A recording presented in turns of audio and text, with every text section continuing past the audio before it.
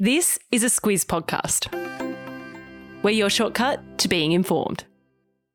This week, our podcast is brought to you by Hubble. Spelt Hubbl, it fuses streaming and free-to-air TV into a single experience, which means you don't have to go in and out of apps to discover content you'll love. Hubble, it's TV and streaming made easy. Good morning, I'm Siobhan Moran-McFarlane. And I'm Claire Kimball. It's Thursday, 6th of October.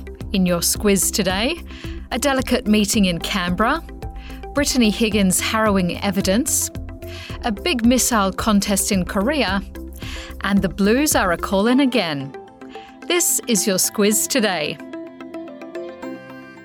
Claire, Prime Minister Anthony Albanese will greet his Solomon Islands counterpart Manasseh Sogavare in Canberra today for the first time since they had a productive meeting at the Pacific Islands Forum in Fiji in July. Despite that positive in-person interaction, though, the relationship between Australia and Sogavare remains strained. And that's primarily over the Solomons' controversial security pact with China and awkwardness over our offer to pay for their upcoming election. There's a few issues, that's for sure. And there's a new one to add to the list too, after the Australian Strategic Policy Institute, known as ASPI, released a report yesterday saying that Chinese officials have been running a coordinated disinformation campaign in the Solomon Islands against Australia, Taiwan and the United States. One specific claim was that those nations instigated the violent riots in the capital, Honiara, late last year. And also Australia was painted as colonialist bullies. So it's potentially very damaging stuff. But the reports say that the locals weren't actually buying it. Despite the publishing of heaps of misleading articles, they were only shared by Solomon Islanders on social media a handful of times, and most of the comments were anti-China. But looking to today, Albanese will be joined by Foreign Minister Penny Wong and Defence Minister Richard Marles for the meeting with Sogavare before having dinner at the lodge. And as you know, the more the merrier, because Sogavare is regarded as an interesting character. One expert describes him as intelligent, emotional and quite paranoid.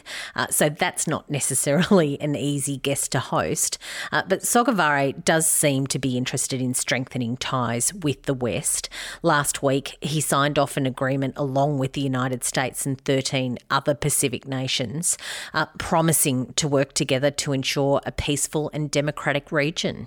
Yes, Prime Minister Albanese is likely hoping for the best today and says he's looking forward to engaging with Sogavare to work on building a strong and prosperous Pacific region based on principles of transparency, respect and partnership. Staying in Canberra, Claire, there's been some pretty graphic evidence given in the highly anticipated trial of former federal Liberal staffer Bruce Lerman, who is accused of raping Brittany Higgins inside Parliament House in 2019. The focus so far has been the interviews that Higgins gave to authorities last year when she made a formal complaint against Lerman. And late yesterday, she started her turn in the witness box. What she said was that Lerman tried it on with her and was rebuffed a couple of weeks before the alleged assault. And on that night, she says that she got, and this is the quote, beyond schoolies drunk, which is to say that she got very, very drunk with a group of colleagues that included Lerman before accepting a lift home with him. It was a detour to their Parliament House office where she says she passed out and then came to during the rape. And she talked about the difficulty in reporting what she says happened. The hearing so far has been setting out Higgins' side of the story, but Lerman's team will make their case to the jury in the coming days. He said that no sexual activity occurred, consensual or otherwise, so there's definitely a lot more to come. Claire, most of the international news is still focused on Ukraine, but tensions also appear to be escalating closer to home after 4 missiles were fired off the Korean peninsula's east coast yesterday during a joint drill by the militaries of South Korea and the United States. American officials say that was a protest against the provocations by the North after North Korea launched a ballistic missile over Japan for the first time since 2017. That happened on Tuesday. North Korea has been accelerating its weapons testing program in recent times, particularly during those joint military drills that are held by Japan, South Korea and the United States. So it's tit for tat with a very dangerous edge to it. President Joe Biden and his Japanese and South Korean counterparts are planning a long-term response to North Korea. But with denuclearization talks off the cards, analysts say there's little that can be done to halt the weapons tests. Claire, it feels like barely a day goes by that we don't talk about Elon Musk, and here we are again, because the world's richest man caused a bit of whiplash yesterday after he said he would follow through with the $44 billion deal to buy Twitter after all. Yep, Musk was due in court later this month after Twitter launched legal action. That was over his attempt to terminate the deal, and that came to a head when Musk wanted to find out the number of bot accounts on the social media platform. Also not helping matters was Twitter's falling share price, but Musk seems to have changed his mind again, and that sent Twitter's share price soaring by more than 20% and certainly heading back towards the price that underpins the deal. Responding to the furore yesterday, Musk tweeted, "Buying Twitter is an accelerant to creating X, the everything app." No one really knows what X is yet, so the saga continues. And speaking of the dangers of the virtual world, Claire, yourself and Kate have made an excellent Squiz shortcut this week, looking at the Optus data hack and cyber safety in general. So I'll pop a link to that in your episode notes. A message now from our podcast partner, Hubble. You know what it's like. Your friend recommends a great film or TV show and you're excited to check it out, but suddenly realise you can't remember what she said it was. That's where Hubble, spelt Hubbl, comes in. It brings your streaming apps and free-to-air TV together into a single experience. You can easily search for your favourite content and keep track of what you want to continue watching. You can also watch free-to-air TV with or without an aerial using the integrated TV guide, so you always know what's on and where. It's TV and streaming made easy. Go to hubble.com.au to find out more. Claire, there seems to be endless reimaginings of classic TV and film at the moment, which can feel a bit repetitive.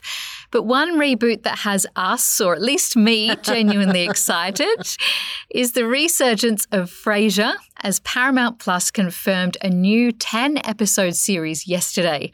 Claire, will you be tuning in with your tossed salads and scrambled eggs? I feel like I'm going to need to if you and I are going to have something to talk about when this comes on. You're very excited about it. I am very excited. And look, for those not familiar with the show, it was a spin-off from the 80s sitcom Cheers. It ran from 1993 to 2004 and it's centred around Dr. Frasier Crane, who's a Seattle-based radio psychiatrist. And of course, it's not a sitcom without some interesting family and friends, but it was quite different to the other shows. It had some really highbrow jokes about opera and wine. I imagine that's what you really got into, Siobhan. And it was also very successful. It won 37 Emmy Awards during its run, which was a record at the time. Yes, and I'm not the only one, and the popularity of the show hasn't waned because I know that many fans like myself are excited about its return. I will convert you, Claire. We don't know much yet about the new plot or cast, except that Kelsey Grammer will return as Frasier, but in a new city. And in the meantime, you can catch up on all 11 seasons on 10 each or several of the streaming services, so there's no excuses. Well, there's Christmas sorted. Claire, you and I both love a bit of tech, but a running joke at Google Japan seems to have been taken a bit far with the release of a novelty keyboard. It's called the Gboard Stick. And basically what they've done is put the keys end to end so that it's one long, thin keyboard. One of the tech writers said that it looks a bit like a piano keyboard, and that just gave me a flashback to my dreaded piano lessons as a kid, so I don't like it at all. Yeah, I'm not sure how practical a 5-foot-long keyboard would be in our tiny office, but if you do want to resurrect your piano playing days, I'm down for playing it together anytime you fancy. Yeah, take a rain check on that. I'll go for Frasier, but take a rain check on the piano. Squiz the day, Claire, and it's the 133rd anniversary of the opening of the original Moulin Rouge Theatre in Paris in 1889. Have you been? I have been to the outside of it. I don't think that really counts. But the fabulous Bryce Corbett at Squiz Kids is married to the fabulous Shay, and she's a Queenslander who danced at the Moulin Rouge, and he's even written a book about it. So I reckon we can claim that as something very close to us. A bit like you, I had the chance to go once and stood outside, but I was with my mum and we both decided it might be a bit awkward. That's it from us today, but we will be back tomorrow to see out your week, so chat to you then.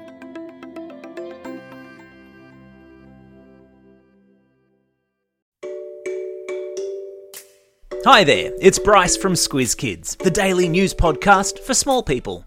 March is Women's History Month, and we're celebrating over on our socials. Every weekday this month, we're throwing the spotlight on a different iconic woman from Australia's rich history. Follow us on Instagram via the handle @SquizKids to learn the backstories of some incredible Aussie women, and together, honour their legacies.